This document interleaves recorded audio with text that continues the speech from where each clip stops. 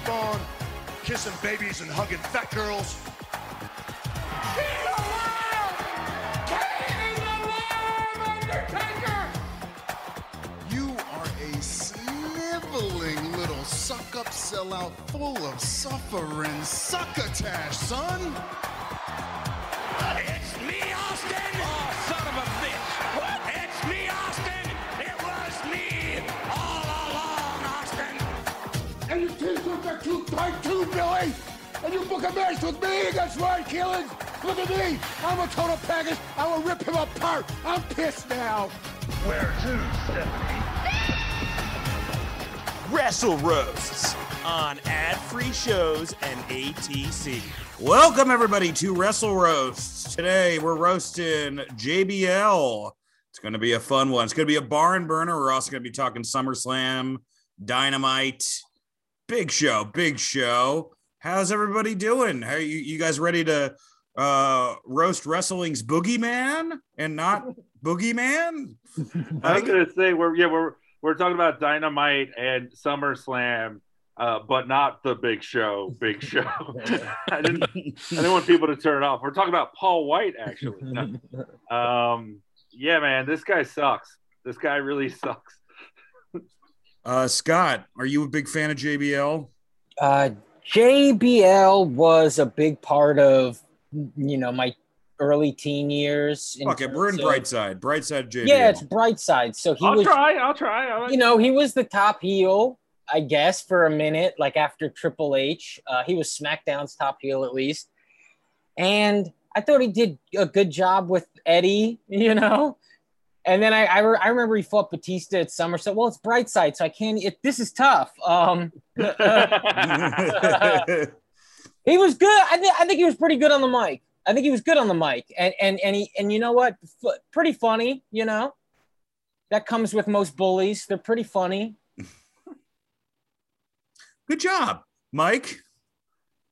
I think that I'm serious. That was more than I thought it would be. He was a perfect heel. I'm trying to be positive here. Look, him at WrestleMania as the guy that got thwarted by Cena was a great role for him. That was awesome. Like, I think WrestleMania 21's, especially now in hindsight, one of the most important WrestleManias. And I think that JBL and Triple H both fulfill their roles as guys you're happy to see lose so that young guys can take over. And I liked him on commentary at first. I thought he was a good, refreshing heel voice. I love a good heel commentator. He was no Heenan or Ventura, but nobody is. But, he had some good rapport with Michael Cole and stuff. So that is my positives, and now I'm going to kill myself. And, even like, okay, the going to the border segments or whatever, you go like, okay, that's wrong. But in terms of pro wrestling, it was you hilarious. don't get much better than that. Yeah. It was pretty hilarious. Pretty great. Because it was so bad. It's like, that's the thing. When wrestling is that over the top, like, you can't be like, oh, good heavens. Like, it's stupid already. I hardly touch like the offensive things he did as a character in this roast. All of that worked for me a lot. Yeah. Robert, you're a low-key JBL fan of the wrestler, right? Mainly because I like his policies towards minorities, women, homosexuals, and Democrats. Look, of all the people I worked with on SmackDown, he didn't kill his family. So that's part of the bright side. No, but I will genuinely praise JBL here in a lot of ways. I think his work with the APA was fantastic. Him and Farouk together were a great team. The shtick with the door always got me. And I've said this before, I am a huge fan of doors with no walls and people walking through it in wrestling. They did it with Bayley a little while ago. I don't know why I love it, but I love it. He is one of the reasons why John Cena and Batista got over as main eventers. He was selfless with both of them.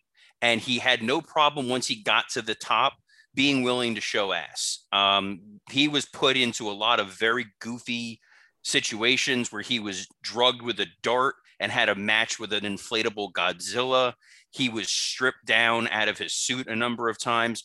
He's also probably going to go down as one of the greatest reinventions of a character of all time.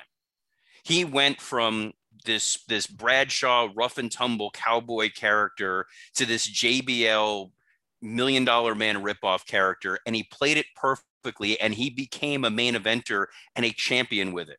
And it's been discussed a number of times that you wouldn't have thought this guy that was Justin Hawk Bradshaw was ever going to be WWE champion, let alone a long-term WWE champion who was able to make the most with the roster that he was given and the situations he was given.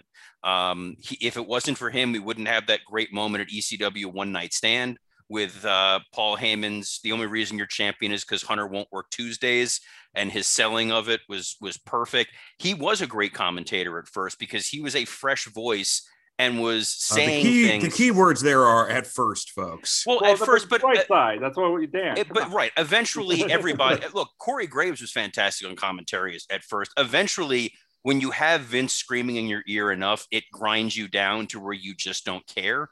Yeah, and Pat McAfee is great on commentary at first. And now he's faking COVID just so he doesn't have to keep doing SmackDown. He needs a break. Right. And JBL and Cole got along well because they're both real life heels. They're both real life assholes. And they play off that really, really well. And when he was a commentator, he, again, was a selfless commentator. He was all about getting guys over. If it wasn't for him, we wouldn't have the Big Match John nickname. He made things feel important when he was doing commentary, and it almost kind of maybe somewhat sort of makes you forget the fact that he's a huge piece of shit. All right, I'll go through my notes. I love the APA. Him and Ron Simmons were a perfect complement to the finesse of an Edge or a Jeff Hardy. Very good old school heel, not a cool heel. Never had merch, even though who the fuck would buy it. He was actually outspoken on the environment in 2007. He said global warming was real, which pretty crazy for that guy to say that. That was a rib, Dan. As far as matches, I mean, look, there weren't a lot of great matches with him as a singles. His match with Finlay at WrestleMania 24, I thought was a really fun way to, kickstart the show. And as far as like a garbage match is concerned, he had a fun match with Eddie. I liked his entrance.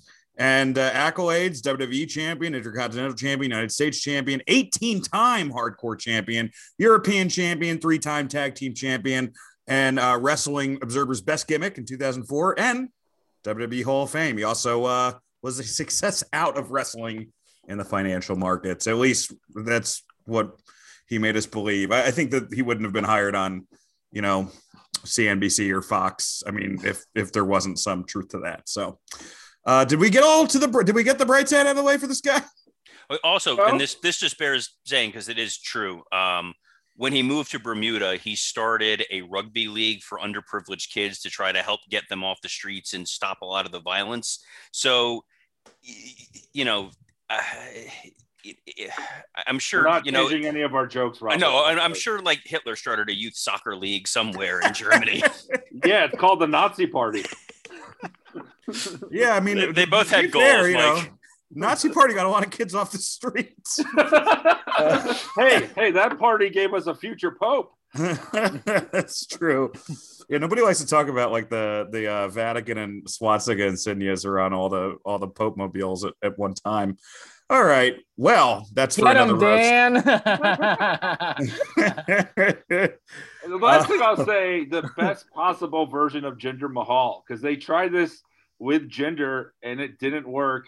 And I know that JBL might be listening to that and feeling it's a compliment. He could have got Shanky over. Let's start this roast off. Scott, you want to start out, buddy? I will gladly start out. I will say I wrote a bunch of stuff that ended up getting deleted, but I think a lot of my best stuff is still saved. All right, here we go. Are we ready? John Bradshaw Layfield. He's shaped like Baby Huey and walks like he has shit in his pants. His hat is 10 gallons and his diaper holds 20. He's a cowboy in that you can milk him. He's shaped like he sings Bare Necessities. which is fitting because his career blew. Of all the wrestling rednecks, he's Bill Engvall. He's Larry, the reason I stopped watching cable guy. He called himself a wrestling god. He had a clothesline from hell, and watching his matches felt like purgatory. Farouk and Bradshaw were like Danny Glover and Mel Gibson's opinions. He's definitely said, hey, I'm not racist. My tag partner's black. And finally, he thought the Blue Meanie was Michael Moore. Scott Chapman, everybody. Michael Lawrence. All right, today we're roasting JBL, the Benoit that got off free because he got people to kill themselves. He's got the personality of a parent whose kid dies in the middle of Willy Wonka. JBL is what would happen if Jeff Jarrett and Toby Keith morphed into one person and only kept the worst traits. I mean, only kept all of their traits. He's the guy so obnoxious that Vince Russo was like, we got to do something about his ego, bro. Let's have real fights on this fake show. Bradshaw was beaten in the semifinals of the Brawl for All, and hopefully that's not the last time he gets taken out by a gun. Oh, Jesus Christ. Don't worry. If someone did shoot JBL, his last words would be about how it's your God-given right as an American to do that. JBL said the only reason he lost to Bart Gunn is because it was a clash of styles. And crazy enough, the next time he got knocked out was because of a clash with styles. Fuck Tom McGee and all the other hidden gems. Where's the footage of Joey Styles knocking out JBL? There are some bipolar Canadian commentators that would pay top dollar for that. Mamma mia, what a punch! He reinvented himself as a main eventer when he had the thought, what if Ted DiBiase hated Mexicans? It's amazing that he calls himself a self-made man when he was only a main eventer due to the tireless work of immigrants. In addition to being a wrestler, he also served as a prosecutor backstage in wrestling court. His biggest accomplishment was saying "Your Honor" to a guy named The Undertaker. He teamed with Orlando Jordan, which was tough for him because he wasn't sure if he should pick on him for being gay or black. With Ron Simmons, it was so easy. Just kidding. He would never make fun of Ron Simmons. JBL got in big trouble for doing Nazi salutes in Germany, and his response was, that ain't the real me. I'm just playing a character that believes the Holocaust happened. There is no way JBL is anti-Semitic. Some of his best friends are Peter Rosenberg. JBL cut a promo 2 days after 9/11 about how the terrorists are cowards. This is the same guy who tells Rene Dupree to tie his shoelaces so he can punch him in the dick. Those terrorists hijacked a plane and crashed into a building with nothing but a box cutter. You sucker punched the Blue Meanie, you fucking coward. JBL's like the Taliban. Even when you think he's gone, he always comes back. He's the kind of guy who says that he really cares about the troops, but always wants them overseas away from their families, killing a bunch of other people's families. Thanks to him, wrestlers got to go to hostile areas away from their families on Christmas. Even when he's charitable, he's bullying. If you really care about the troops, Johnny, send them care packages and hookers instead of hardcore Holly and Snitsky matches. In conclusion, fuck JBL, and for the record, the name is Michael, not Maggle. There's no G in it, you slack-jawed yokel. Russell JBL, I'll go up next. JBL with his shirt off looks like what would happen if Mike Awesome melted. A lot of people think JBL is a complete piece of shit, but to be fair, there's also plenty of people who don't know who JBL is. He's the first guy in history to get someone to start a suicide note with "Mamma Mia." He's what would happen if the phrase "you." He's what would happen if the phrase "you too good for this bar" became a person. He's proof of how far having a cool black friend can get you. The Acolytes were first managed by Don Callis, but it wouldn't be the first time Don dealt with an order of protection. JBL's finisher was originally called the clothesline from Texas, and it's still the easiest way someone from Dallas can get an abortion. Then it became the clothesline from hell, which is weird because that's the only move of his that looked good. How about the rest hold from hell or the every time he's on commentary from hell? JBL on commentary was like listening to the bartender cheer on Jodie Foster's rapist and the accused. It's like listening to a Shark Tank host bid on the fence Matthew Shepard died on. He's from Sweetwater, which is also what he called it when he made Rene Dupree drink piss. The only thing that could get JBL over was 9/11, an event he still blames Mike and Robert on. He got fired from CNBC for doing a Nazi salute, but then Fox News hired him. In comedy, we call that the premise becoming the punchline. It's unfair to compare JBL to Hitler. Hitler switched up his promos. JBL isn't a complete conservative. He knew global warming was real when he went to Antarctica and mistook the polar ice caps for his tits. His hat was inspired by George W. Bush and his title run by the decision to invade Iraq. He lost to CM Punk at SummerSlam from a go to sleep, which is also what fans did in the arena. He's the first guy to have their back broken from someone else carrying them. Those who can do and those who can't bully the Blue Meanie into an eating disorder. He shot on the Blue Meanie. Jesus Christ, talking about kicking someone who was born down. Was he sick of putting magnets on Droz's wheelchair? He got his ass beat by Joey Styles. The last time Joey saw that big of a pussy was when he dug Spike Dudley out of Missy Hyatt. He's gotten beat up by Steve Blackman, Joey Styles, Tracy Smothers, Stevie Richards, and Bart Gunn. They should have formed a stable. Creative has nothing for you. For life! And finally, it's kind of ironic that a JBL speaker is both a great way to hear music and what played in Chris Canyon's head when he killed himself. That's it for me, folks. Robert Karpelis. Bradshaw created tribute to the troops so that our brave servicemen could realize that being shot at by the Taliban isn't as bad as watching a JBL match. The APA were Pat Patterson's favorite tag team, which explains their always pounding ass t-shirt. Bradshaw infamously goose-stepped during a show in Germany.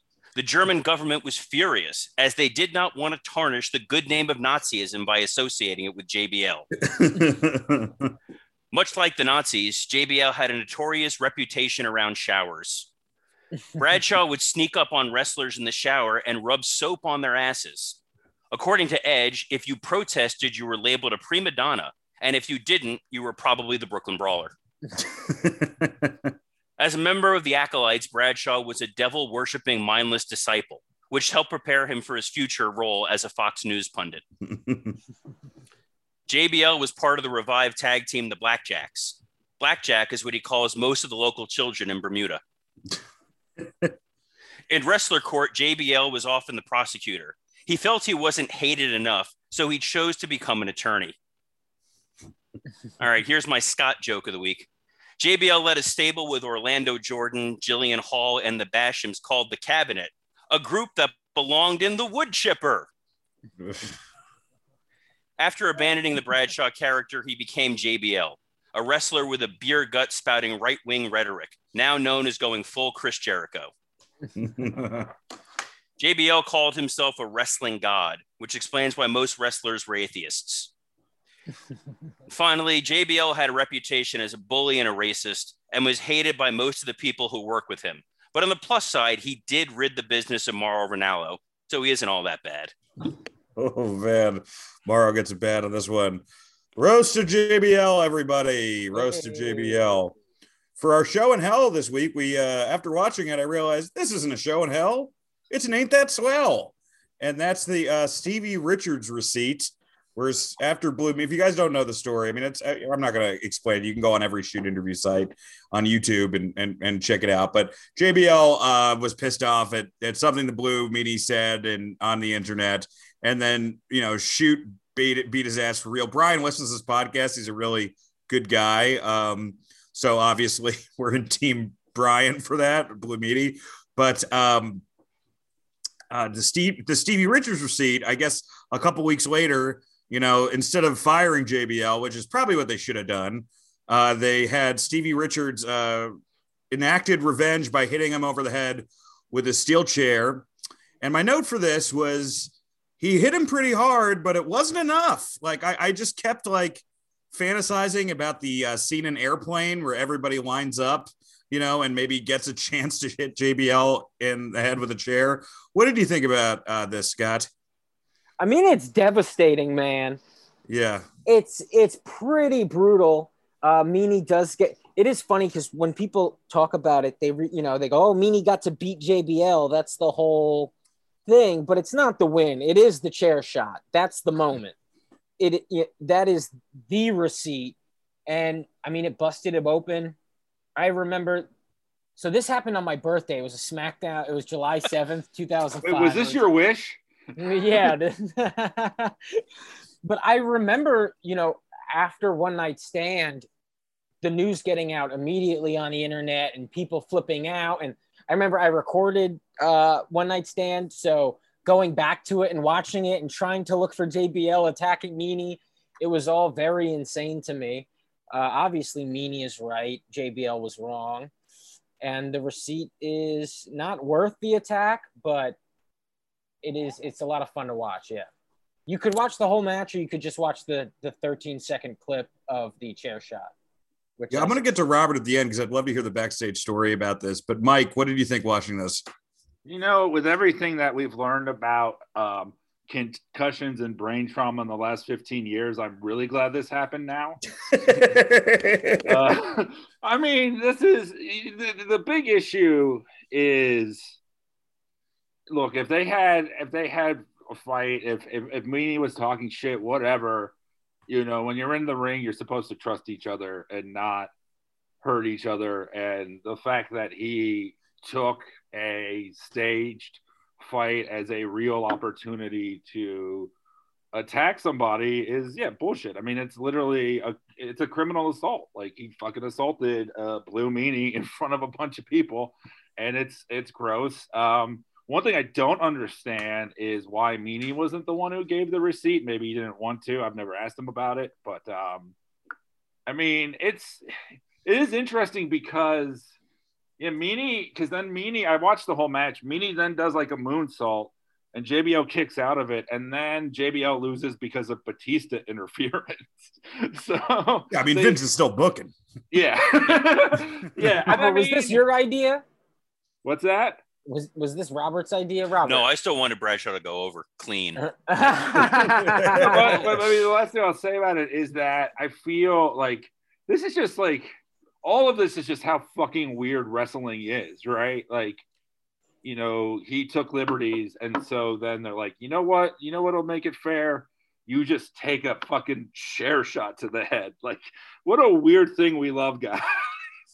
Yeah, Robert. So I have a couple questions. Number one, you were there, I believe, during this. I was at WWE at this time. I wasn't. Yeah. I hadn't transitioned onto creative yet, but I was there. And you were there. So, this, yeah. what did you hear about the reaction to the initial assault of Blue Meanie? What did you hear about the receipt? And what was it like working with JBL? So the initial whatever transpired, Bradshaw did try to play off after, as this was all part of it to make things look good, and he supposedly went on to the talent bus to go say, "Hey, great show, guys! Thank you so much." And they were kind of like, "Fuck you, what you did to Meanie."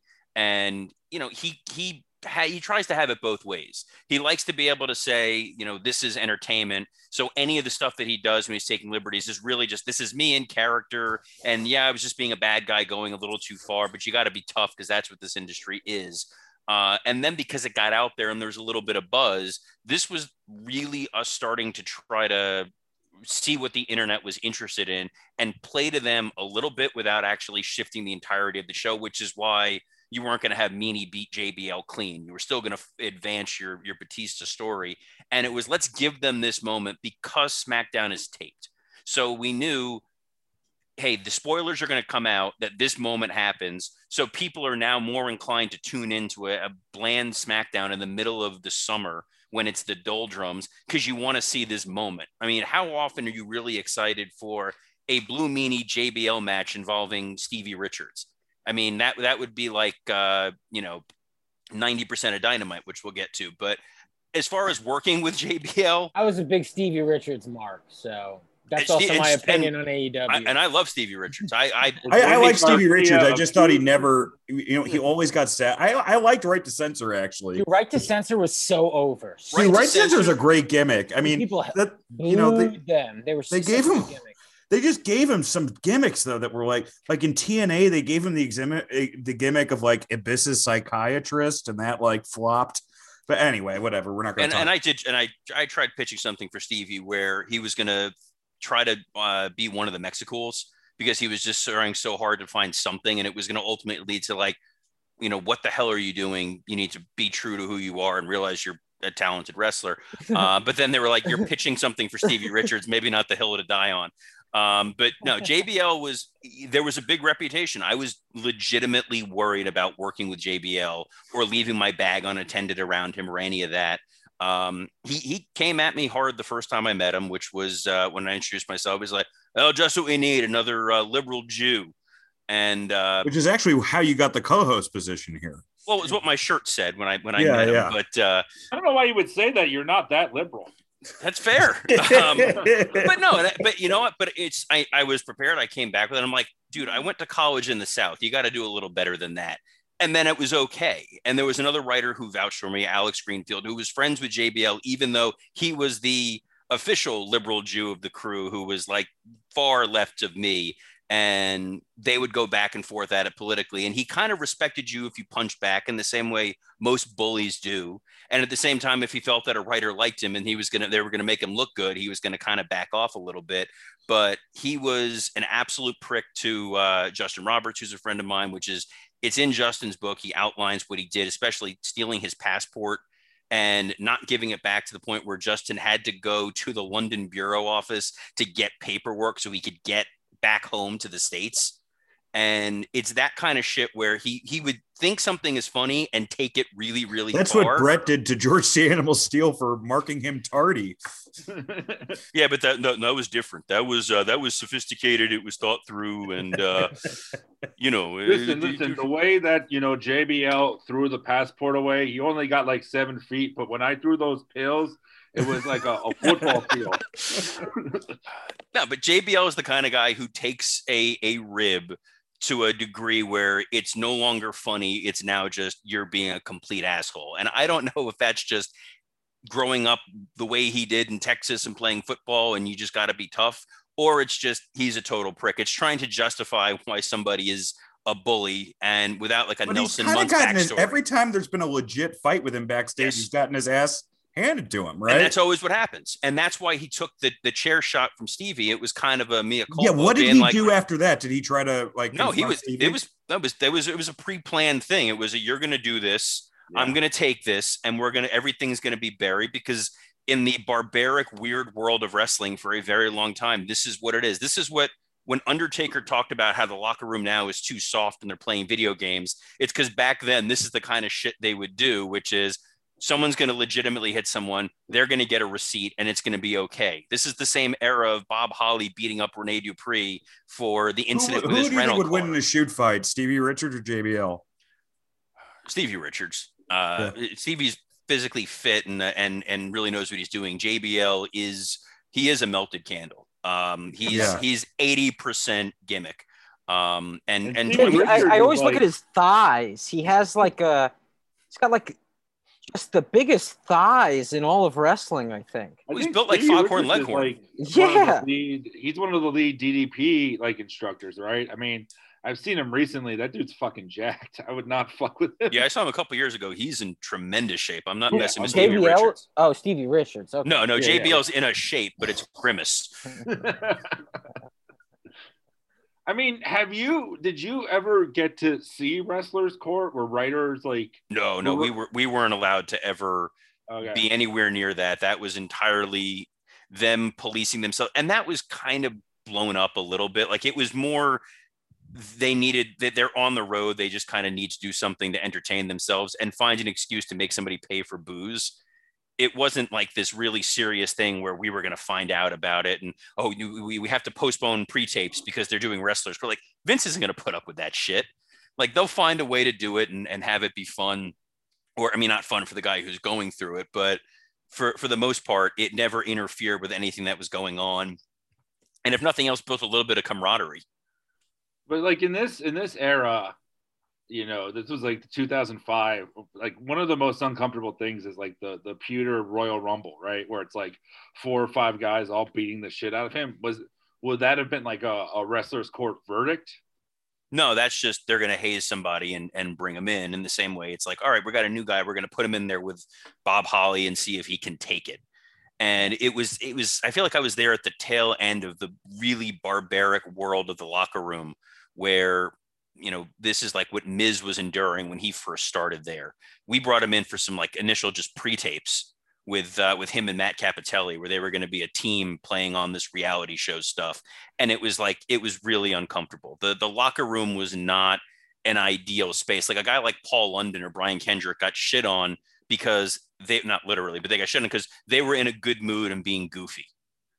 And you would get heat if you were talking to Brian Kendrick. Oh, that guy is like goofy and wacky. Don't associate with him. Oof, yikes.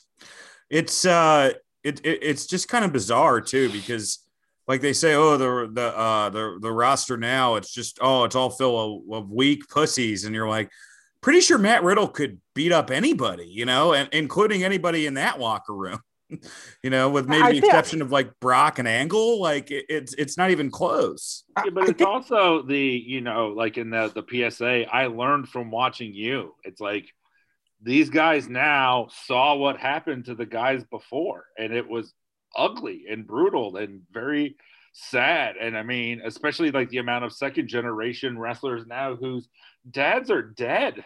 Like if you're Cody, and you know, like Dusty should have lived a lot longer. I mean, and he was, I know, fat, but like, but look a lot at of Brian Pillman. Yeah. You know, it's like he told me most of the stuff he knows about his dad is just anecdotal stories people have told him. Yeah. And that's the image he has of his dad. It's not like there's memories that he has. It's just, I know who Brian Pillman, the wrestler, is, and I know the stories my mom told me. And that's how or the same thing with Curtis Axel. But let's be honest, Robert, when if you're a wrestler and your dad hangs out with you every day, you just become Griff Garrison. Yeah, I mean, those are two separate issues, right? I mean, like, you know. Yeah, and also let's remember, like, you know, your dad doesn't have to be a wrestler to be toxic and dead now, you know. Right, and also it's like the drug issue is a way different issue. I agree, Scott. You're right, Scott. No, but the you drug, wind up a comedian. I heard your cry for help. The drug issue is a completely different issue than the bullying issue. I mean, you know, there's some overlap here, but it's not like. Yeah, I would hope JBL is drunk some of this, right? I mean, it's just like, I mean, like the reason that a lot of people were dying of the reason that a lot of people were dying of overdoses of painkillers was the time where painkillers were killing everybody in the US. It wasn't just wrestlers, you know, it was like, you know, the Oxycontin industry and shit. And do you think that a part of why the wrestlers court culture dissolved and stuff was, you know, the internet? And like, I remember hearing about the Rene Dupree stuff, like, and the Joey Styles fight and all of that. Like, there was probably a time where all of that stuff was kept backstage, but the more it leaked out, the more it leaks out. And it's always stupid. Like, I mean, one of the cautionary tales we were told was the Edge and Christian one, that they were associating too much with Brian and it got heat on them. And therefore it was like, we needed to be careful when we're talking with wrestlers that you can't be buddy with them. You can't, you know, form these bonds, even though when you do have those sorts of relationships, you're much better at being able to create content for them because they trust you. And in Brian's case, it has now turned him into hopefully, you know, Mike's future boss.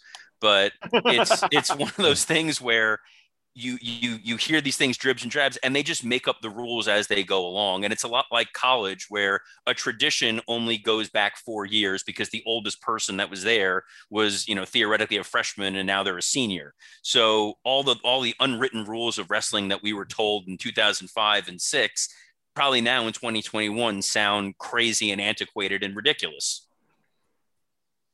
Yeah, I remember reading that it was Edge and Christian bought him a Flash action figure, and all the other wrestlers were mad.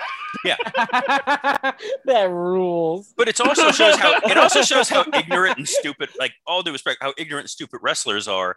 That they think that if like you're nice to one of the writers, we're going to change your career and not Vince.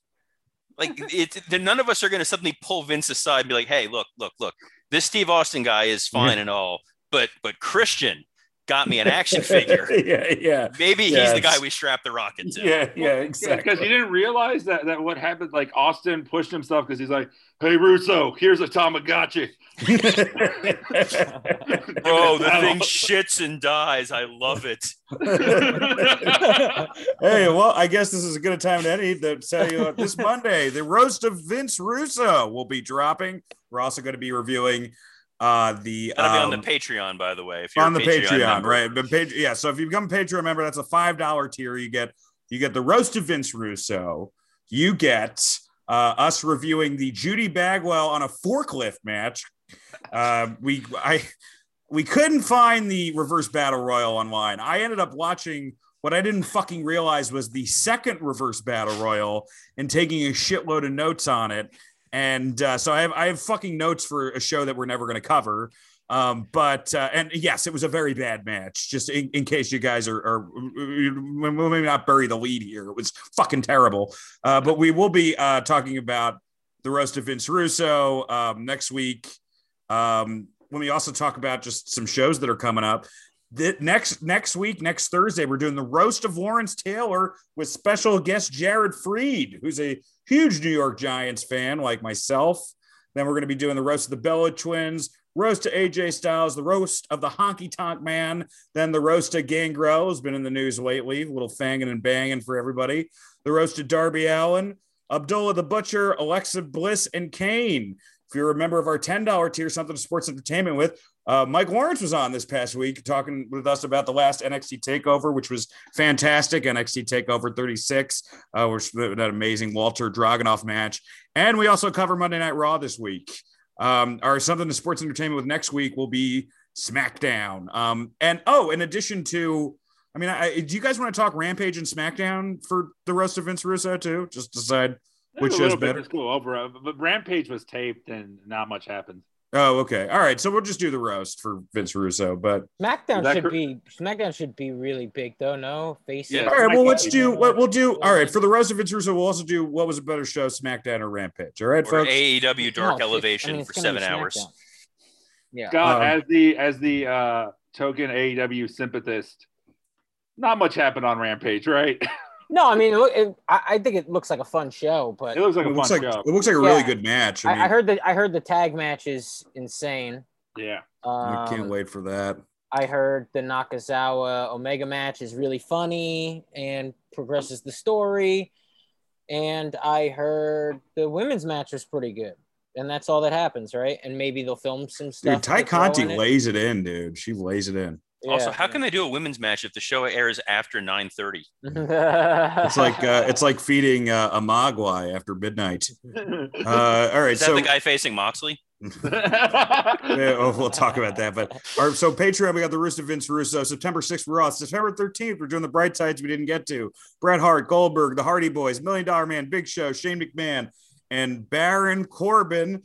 September 20th, WrestleMania 2. September 27th. We're going to be reviewing Extreme Rules. October 4th, the roast of Alberto Del Rio. October 11th, Halloween Havoc, 1993, and Wrestling's Darkest Crimes. It's going to be a double episode. October 18th, we're off.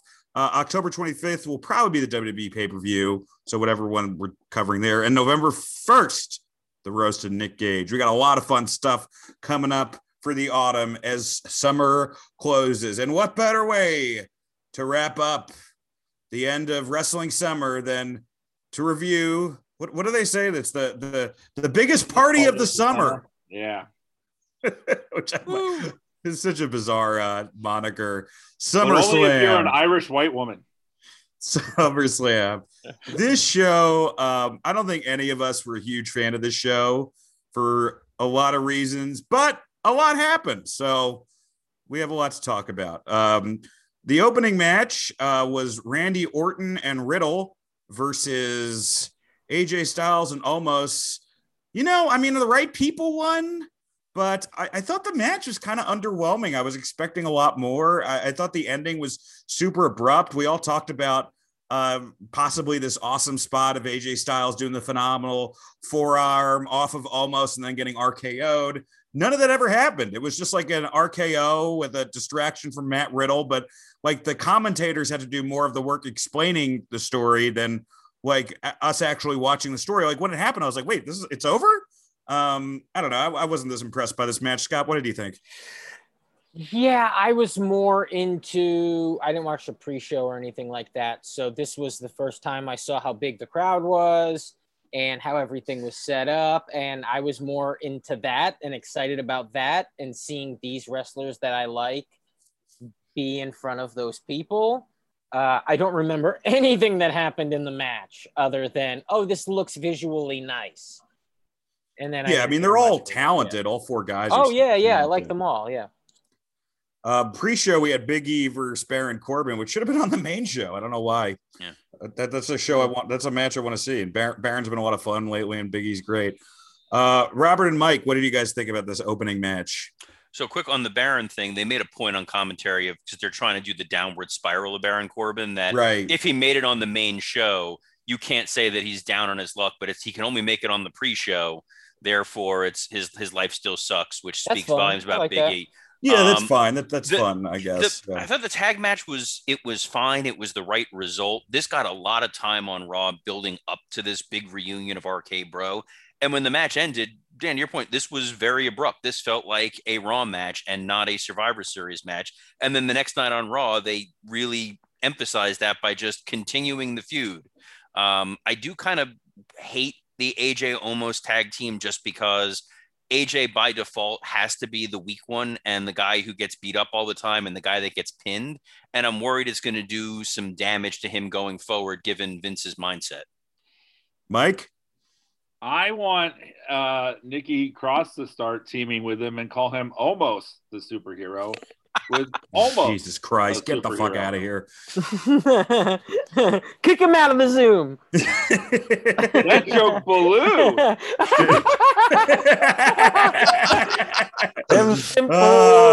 The Crow Master returns.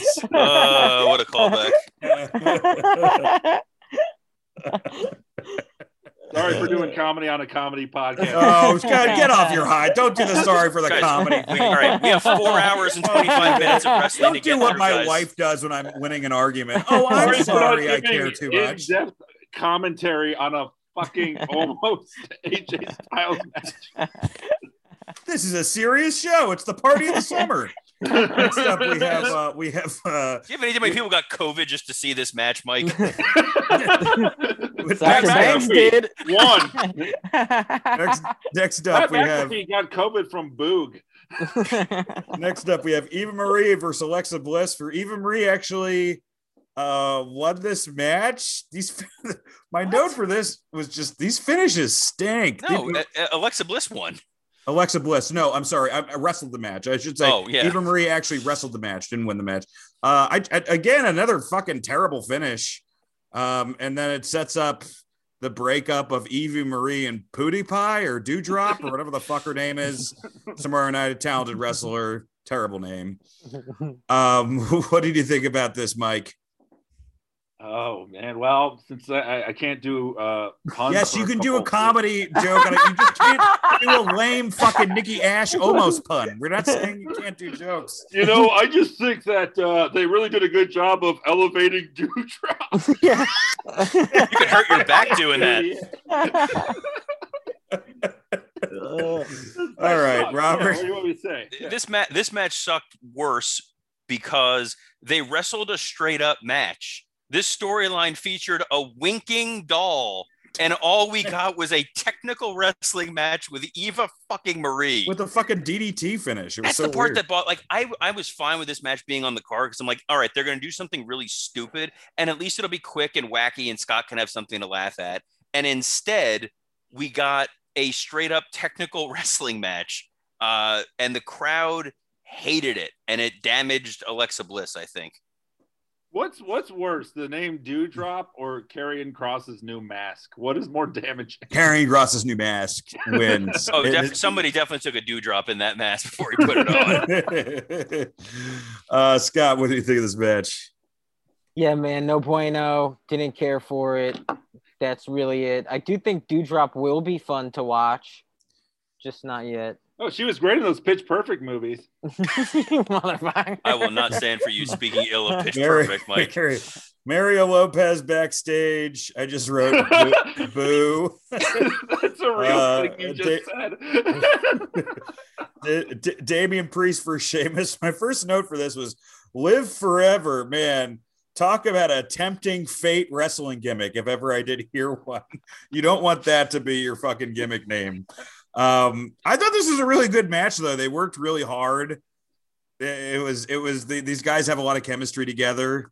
I haven't been a huge fan of like Damian Priest's promos, but no, in the match, I thought I hate the fucking hand clappy thing. I don't know what the fuck that is, but as far as a match, I thought it was pretty good. Scott? But the thing with all three of these, like these Raw matches, they feel like Raw matches.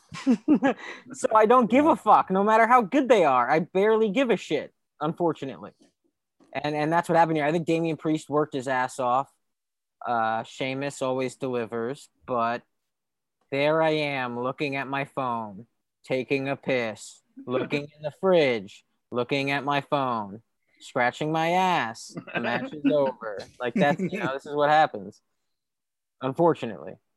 I mean, I think that, they did a really good job of elevating a new Latin superstar, although Mario Lopez wasn't on the show enough. Here's what I love, because I'll just say it now, because I know Tiffany Haddish comes later. You really got the two types of celebrity involvement in WWE. Someone who intimately knows the product, but from 30 years ago, he's wearing like a Heart Foundation shirt, and no one is excited to see. Yeah, and then you have Tiffany, who I love Tiffany. She's really funny stand up. It's a legit superstar. Legit superstar. She could give two shit. Wait, what did she call it? She called the world champion. What did she call it? National championship. It's always been the national championship. You just weren't paying attention. So, Tiffany Haddish is a hardcore fan. She was going insidery. So good. She ready to cash that paycheck. Yes, the power of Peacock here, of forcing their stars onto SummerSlam. This match was fine. Scott hit the nail on the head. This felt like a Raw match. Wait, Robert, forcing their stars? You mean lending their fucking stars? Like Mario Lopez and Tiffany Haddish are bigger than WWE, dude. No, but Mario Lopez isn't bigger than WWE. Come on. Dan, this is Slater we're talking about. This is star of Pacific Blue, but not in the beginning of the series. He joined later. Like cops, it should have worked. Mysterios and Usos. This was a total SmackDown retread. I feel like I've seen this match a million times. Because you have. Yeah. Yes. It set up a weird musical interlude with Nakamura and Rick Boggs or whatever the fuck is Boog. Sorry. Ooh, this was terrible. Because it wasn't anything. Like, it wasn't like you thought, oh, maybe not Nakamura is going to have a match or something. It was literally like that's the thing when I think about this show, like if I'm in the audience for it, like if I paid money and I just got shit like this, that was absolutely nothing. Because this was Nick Khan again testing the world of they just like the entrances, so let's just give them the entrances, and then they have nothing else to complain about. The best thing about Nakamura in 2021 is he does his entrance, Pat McAfee dances, Rick Boogs plays the guitar, and then he just walks away. Like, this is Robert Roode's dream. This is the chance for him to get a push going forward. He could main event WrestleMania with just his entrance and then leave. Rude and Boogs, book it. All right, well, we get to the biggest hot topic element of this review. Alexa Bliss. Bianca Belair versus Sasha Banks. By now, this has been dissected a million times by the internet. But Sasha Banks could not make the show. I'm not sure if it was because of COVID. I'm not sure if it was because of injury. I have no idea why the fuck she couldn't be there. They have kind of kept everything in the dark about it. Instead of now, this for me, I had like a million emotions during this because it was like in the beginning, I was like, oh my God, they really are fucking pulling Sasha. and they're going to have Carmella. This has got to be a swerve, right? To set up Becky. Lo and behold, we get a swerve. Becky comes out. Now, what I think is going to happen is we're going to get Zelina Vega and Carmella versus Becky and Bianca. We don't get that. We get Becky taking out Carmella and saying, what if the man and the EST go against one another right here? Setting up what we think is going to be, you know, the women's equivalent of Cena versus Roman. Not so fast. Dan, how are you feeling at this time? I was feeling elevated. All this exciting news. Hopeful. I was feeling, oh my God, they did it. They made me happy. I'm happy. And then Becky beats Bianca immediately after Bianca tries to shake her hand. Gets to 1, 2, 3, celebrates, people cheer, but then also it's not a real cheer because they're like, well, we like Bianca. Bianca looks like she's legitimately going to cry. Then there's a debate, you know, hey, was this just a new, like Vince bearing new talent? Was there an element of racism here?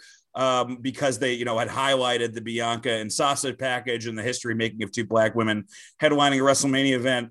But we find out the answer is almost dumber, which is later in the week, they're fucking turning Becky heel. The biggest baby face they have, they're turning heel for no reason at all, except for, I guess, Seth's a heel on. I don't fucking get it. I'm getting my blood pressure's fucking rising. All right. Take a Robert, deep breath. Robert, you are Dan has been snapping this week. Robert, you're the Scott Chaplin of WWE. Oh, yeah. Oh, I'm going to Scott Chaplin the fuck out of this segment right now, folks. Here's the deal. This was the right call and the right decision based on what they were facing. And I will tell you why within their minds, they thought this was right. This segment, they were continuing to push this Sasha and Bianca match, probably on the outside chance that whatever was going on with Sasha got cleared up and she'd be able to wrestle. When they found that it couldn't happen, Vince's philosophy is always, if you're going to replace somebody, you replace it with a bigger name. And that was Becky Lynch. Yeah, but nobody's debating that. I'm going to do Ross Perot now. Can I finish?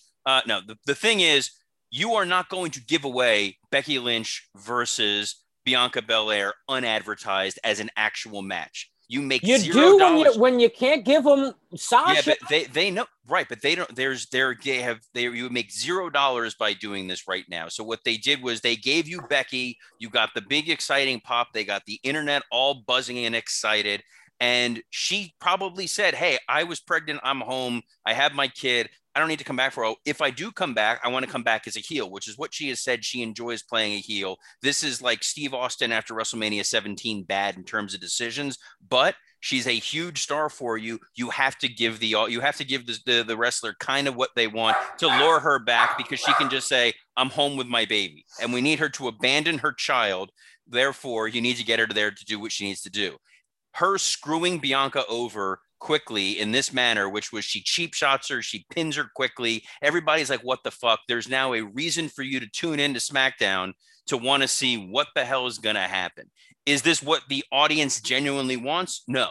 Is someone like Dan who's watching this legitimately upset by it? Yes, but you had emotion from a segment that has now directed you forward, where they're going to pivot this to Bianca's going to be a bigger babyface going forward. You're going to want to see Becky get her ass kicked in theory. Will this fall on its face? Probably. They were doing the best with what they had at this point in time. That's why they did it. And it upsets people, not to the point where they're going to say, fuck this, I'm never watching again. They're going to still tune in and see what happens on SmackDown. Scott and Mike, tell Robert why he's wrong. Well, listen, let Mike talk then. You go ahead, buddy. Go ahead. I don't think he's necessarily wrong, aside from... Man, he really was the Scott Chaplin of WWE. Well, yeah, he's being right. So the one is Becky saying, let's burn down that, basically saying they're going to have a great match. That gets you hyped for a match. I think that's kind of a bummer, but okay, maybe she's a heel. That's why. The main thing is her finishers fucking stink. Like, within the context of a long match, they're awesome, but she's not like a hard-hitting person. So when she does two moves, the two moves aren't even impactful. Like, they just look like transitional moves. So when Bianca gets pinned, you're not even like, oh, whoa, she got crushed. Like Goldberg speared her. You just go, well, what the fuck just happened? That looked stupid. Like, you go, is Becky even allowed to wrestle? Is that why this happened so poorly? Because she wasn't cleared yet? Like, I don't even, it visually looked like shit. That was the other thought I had, that Becky may not have been fully cleared to do anything other than this smoke and mirrors bullshit. It visually looked like ass. Otherwise, I don't give a shit. It's in a 4.5 hour show. It happened for 30 seconds. Then they moved on to more important things with water. Okay, so I'm gonna. Here's the thing. It ruined the night for everybody on the internet. Yeah, and I think for some people in the arena, I think it was a fucking. And for some people on this Zoom. I think that this was the problem. The match itself was 30 seconds, but the whole thing was like, when you just watch it, it was like 15 to 20 minutes. Like, okay, so you don't have Sasha. You still do this video package saying she's going to be there. You tell people that she's going to be there the night before on SmackDown, even though you were never going to deliver her, which I think is bullshit. And then, so, because you could see like the emotions in the crowd, right? Okay, so Bianca comes out first, and it's weird that a champ comes out first, but okay. Then they announce that, it's like that Simpson thing, right? With the frozen yogurt. Sasha's not here. That's bad. Carmella's here. That's also bad. Becky's here. That's good. But Becky's going to pin you. That's bad. Can I go now? Like, the way that they fucking ended up doing this, where you could have just had an angle, but to have, I think this shat on people's goodwill, this shat on people's excitement. There is a demographic in the audience and of the wrestling population that loves women's wrestling, loves Bianca, loves Sasha. You did not give them the match you advertised. You didn't give them a match.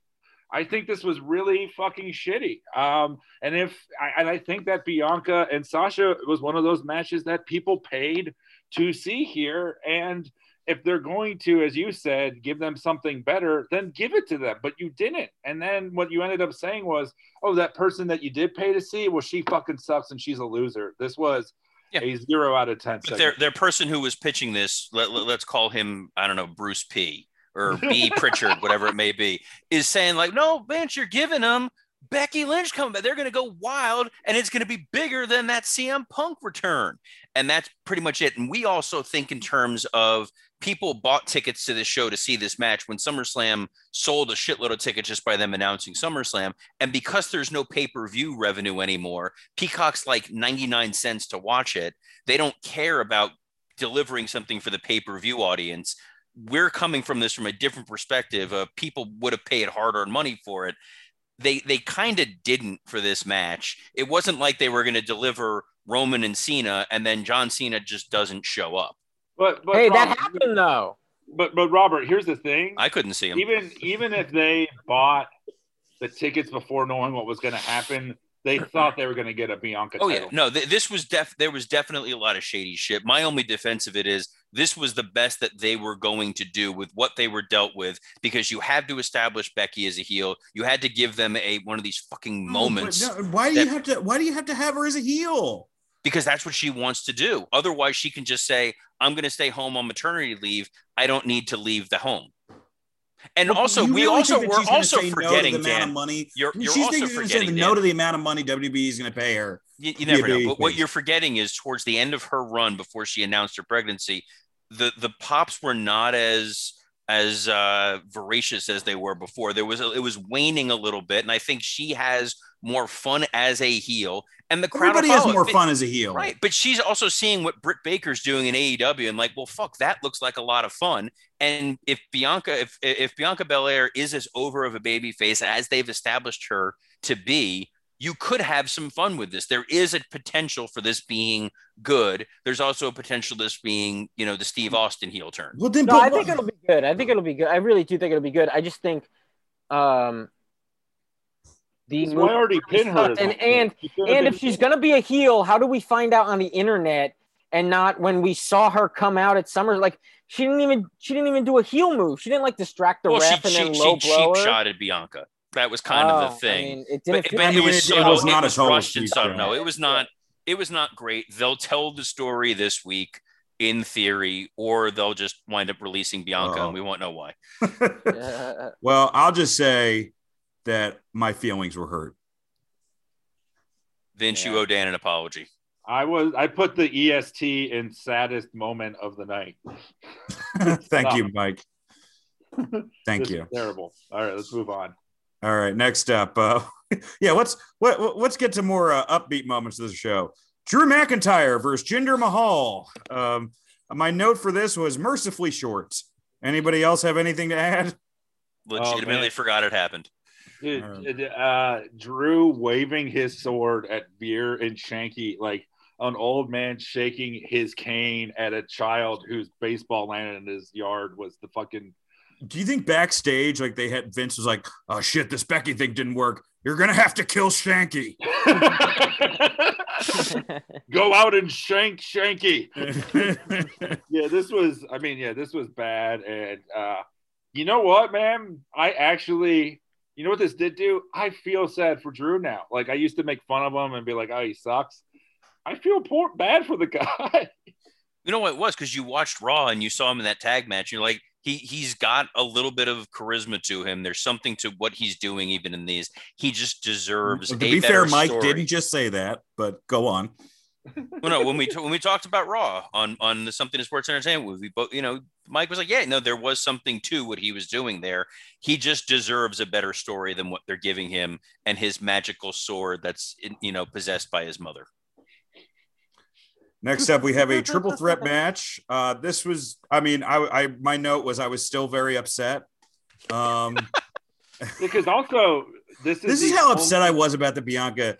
And I was sitting in the bedroom with my wife watching this, and I was so upset about this match, I had to leave and go in the other room. Wow. Well, here's the thing. Once you lose your Bianca match, you have this and the Eva Marie Bliss as your only women's matches on a 4-hour show. That's pretty bad.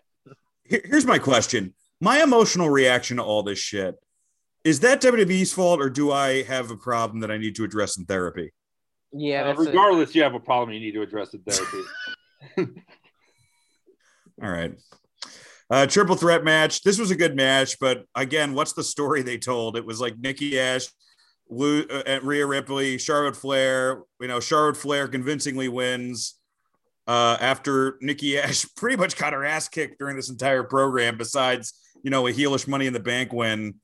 Now they're setting up Charlotte and Lily. It was, technically it was a good match actually, but it just, the story it told, I was just kind of like, huh? Robert, what do you think? It was a good Charlotte Rhea match that kept getting interrupted by Eugene. And that was kind of frustrating. That like Nikki is positioned as this bumbling, incompetent idiot when she's a very talented wrestler. And it detracted from what should have been a better one-on-one match, which was Rhea and Charlotte, which is what the crowd actually wants to see. And this storyline is still, thankfully it seems like it's potentially over with Charlotte since they're pivoting to her and Alexa Bliss, but Rhea and Nikki as best friends forever seems to be where we're going with this fucking thing. Scott, what did you think of this? It's just, to me, if you're going to take the time to do a Lily Wink, why not give Nikki some goddamn superpowers, Let her shoot a laser beam out of her goddamn eyes or something.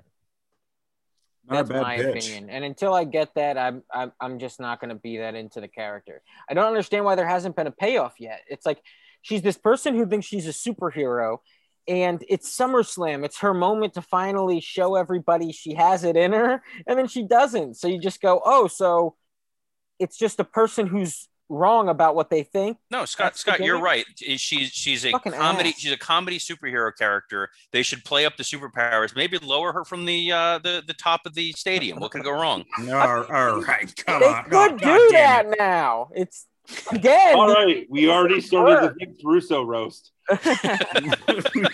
Exactly. Here's the thing about Nikki.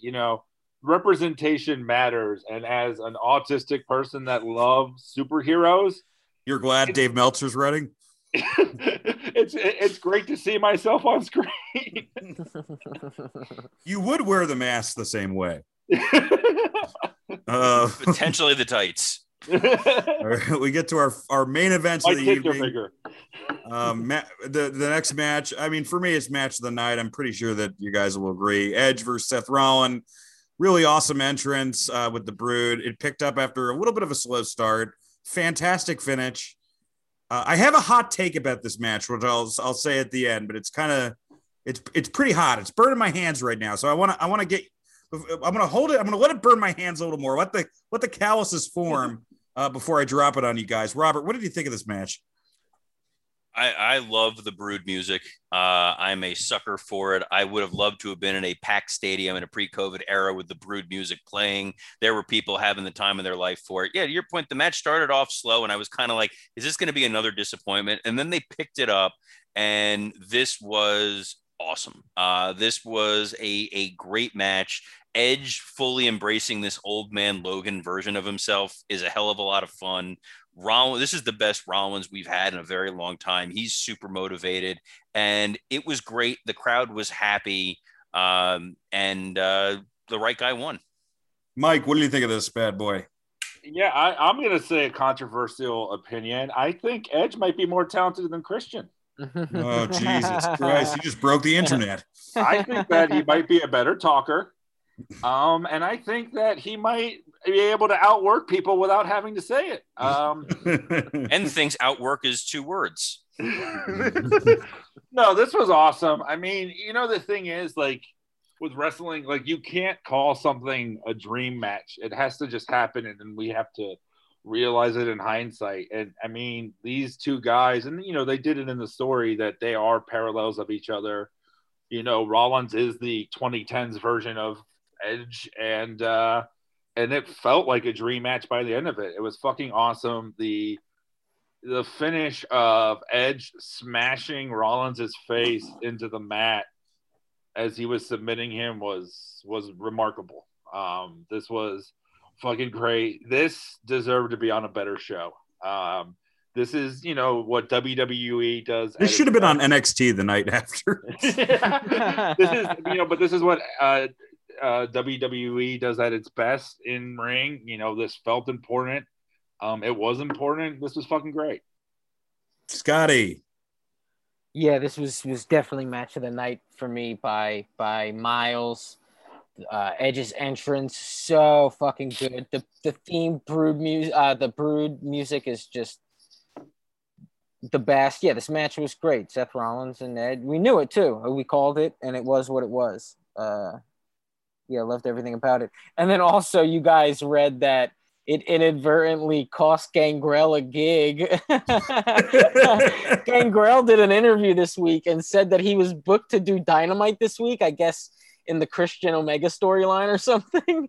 And they dropped it because Edge came out as a Brood, as Brood Edge. And they were like, that would be a little, I'm guessing it's because he was at that Winnipeg show in '96. Yeah. Couldn't you just Edge felt bad about it? I guess Edge talked to him about it. Edge apologized to him. What a great headline! Edge talks Gangrel from Ledge. I just want that vision of backstage of like Giannis from the Bucks and Gangrel standing in the same waiting room, having vastly different experiences on Dynamite. All right, here's my hot take, guys. So in the storyline, Edge had to go to that place, right? In the beginning of the match, we see him rising from hell, and then he beats Seth with a version of the crippler crossface. Nope. Did he visit hell so Benoit could give him the finishing move? No? Zach? Anybody? All right.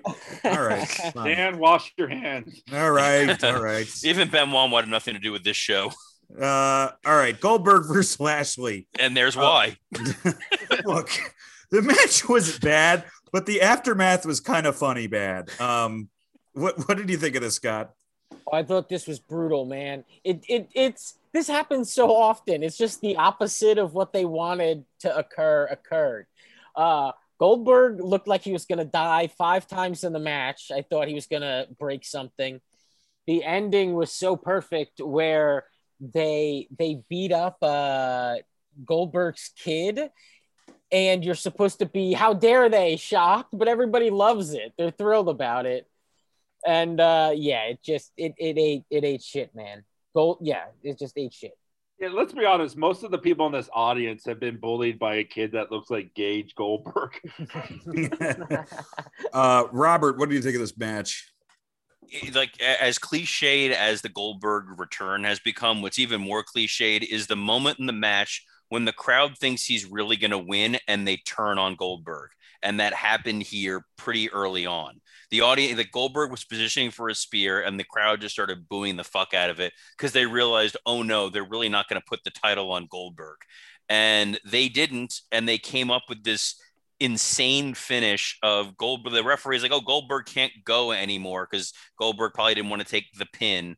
And then beating up Gage, who, they were right, somebody ran in from the crowd and attacked Lashley. So Lashley retaliated because this kid is fucking stupid and tried to attack Lashley without a weapon and got what he deserved. And in Saudi Arabia, it's going to be tough for the audience. Are they going to root for the guy defending the honor of his son or the guy who beat up 2 Jews? Gage looks like the kind of kid who gets detained in Saudi Arabia and then his parents have to rescue him. Look, yeah, he looks like the beginning of Argo. Yeah. Gage versus Hook is going to main event WrestleMania. You guys don't know what you're talking about. It's going to be amazing. Mike, what do you think of this match? This was bad. I mean, it was an angle. It wasn't a match. And this, like, I'll just say it now. I don't know if we're going to do like a full review of the whole show after. I mean, this show dragged. The entrances were long. The video packages were long. We were past the 3-hour mark at this point, and we all just wanted to see Roman and Cena. And this just, even though the in-ring was like 7 minutes, everything around it was like double. And is the Miz segment after this?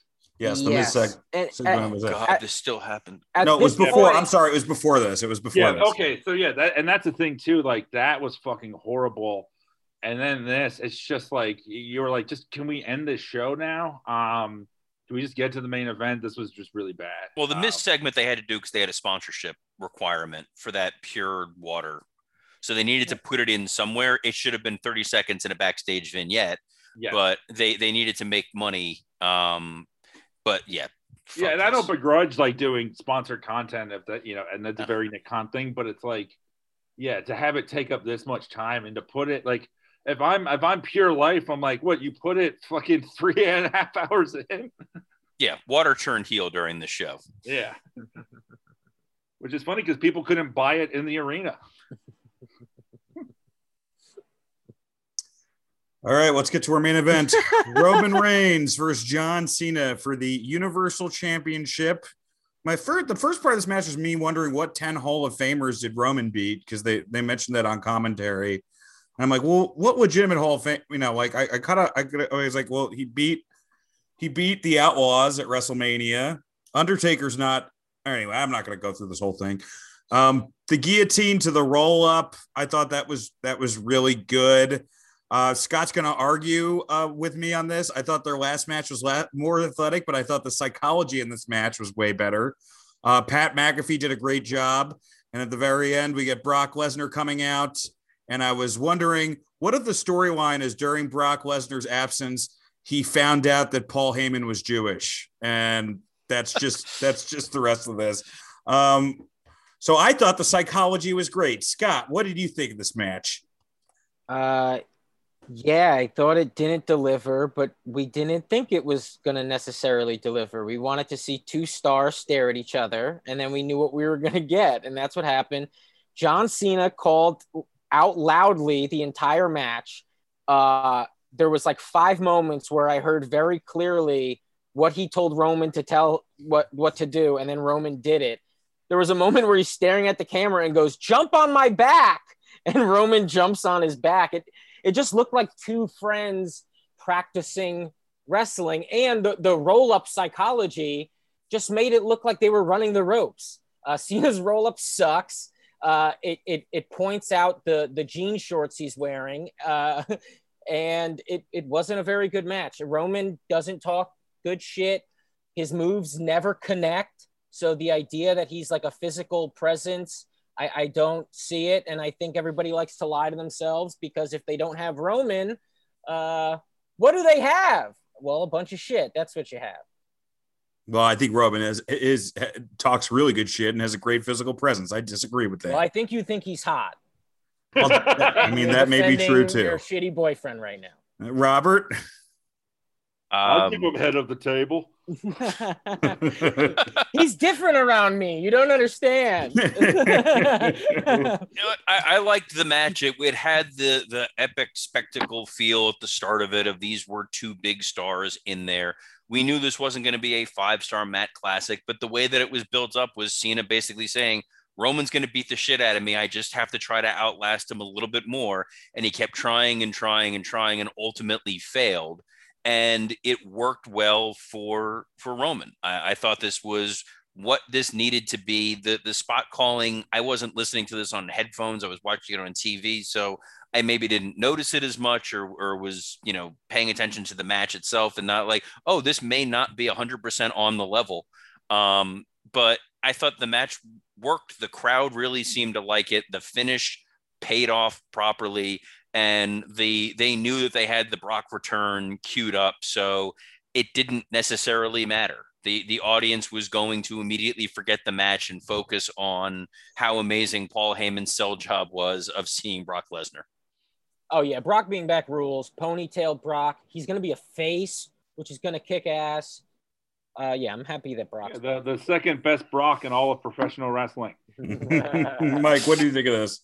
I thought that this was, it was good. Like, I mean, this is, I feel like where Edge and Rollins elevated like the WWE like main event style. This was very by the numbers, but it worked. It did feel like your main event. It felt epic. I definitely think it would have been serviced on a shorter show. But no, it was good. I thought Cena brought it, and this version of Roman is the best version of Roman, and people were fucking into this. I thought that this was like, a perfect SummerSlam main event. Did it elevate past that? No, but I enjoyed it. Well, Mike, how many Scotty Meltzer flaming bowling pins would you give this? I'm going to give this show 2 because it was, I'll go with you. I'm going to say 2 too. I'll give it a 2. I think the lows were lower than the highs were high. And I think that just the presentation, like this made me not want to watch WWE anymore. Just the amount of commercials and the amount of packages and entrances versus how little wrestling content you actually got. It was just a drag. It was just a boring show to watch, a depressing show to watch at times. And I didn't feel like I was fucking high off of the Punk return the night before. I was excited to see wrestling. This brought me back down. Scott. Yeah, I'll give it 2. Edge Rollins was really cool. It visually looked nice in the arena, and that's really it. 2. Robert? Yeah, I'll give it 2. I think it was a lot of people. 2s across the board. Yeah, a lot of people were miscast in this. There was a lot of poor production decisions. Certain matches that should have gone longer went shorter. Certain matches should have not been on here at all. And there's no excuse for the show being over 4 hours when there's very little of it that was actually memorable. And finally, Zack Attack. I thought this show was terrible. I'm going to give it a 2. Edge won. What's wrong with you, what about Zach? the Edge match? You liked it? That's the 2. It's good to have you back, Zach. By the way, Zach, it was Zach's birthday this week. He turned 28, but when he reviews wrestling, he becomes 82. Well, happy birthday. That was heartfelt. I like that, Dan. Let's get to our next segment. Dynamite or dud? Dud, let's move on. We'll find out. We'll find out which one of us thought it was a dud, which one of us thought Dynamite was Dynamite. Let's go to, I'm just going to say this whole show just because we already recapped SummerSlam. On this show, we got Cassidy versus Hardy. We got the Varsity Blondes versus Penta and Phoenix. We got a Jericho promo outlining the stipulation for the all-out match with MJF, in which his career is on the line. Jamie Hayter versus Red Velvet. We have a Dark Order segment in the back. A teasing dissension. CM Punk promo, his second promo, his first Dynamite promo. A Miro promo. Darby Allin, Eddie Kingston, and John Moxley versus the Wingmen. An FTR promo setting up their match with Proud and Powerful, the rematch next week on Dynamite. The Ty Conti segment setting up a Rampage match he has with the Bunny. Kenny and Christian segment. Factory versus the Gun Club with an appearance by The Big Show. Lambert Mania 3 with Men of the Year. And Malachi Black versus Brock Anderson with a little bit of Arn getting involved. Scott, what did you think of this match? What was your high spots and low spots for this Dynamite? And would you say it's Dynamite or a dud? Okay, so I definitely liked it more than you guys. I think I liked everything on the show, but the QT match and Brock Anderson having a dressing room. Those things bothered me a lot. Other than that, I get on paper, and I know that sounds crazy, but not just on paper, the idea of having Darby, Moxley, and Kingston come out and entertain the fans and showcase themselves while beating up some guys who, look, this guy's 6'6", and they beat him up. This guy does this and they beat him up.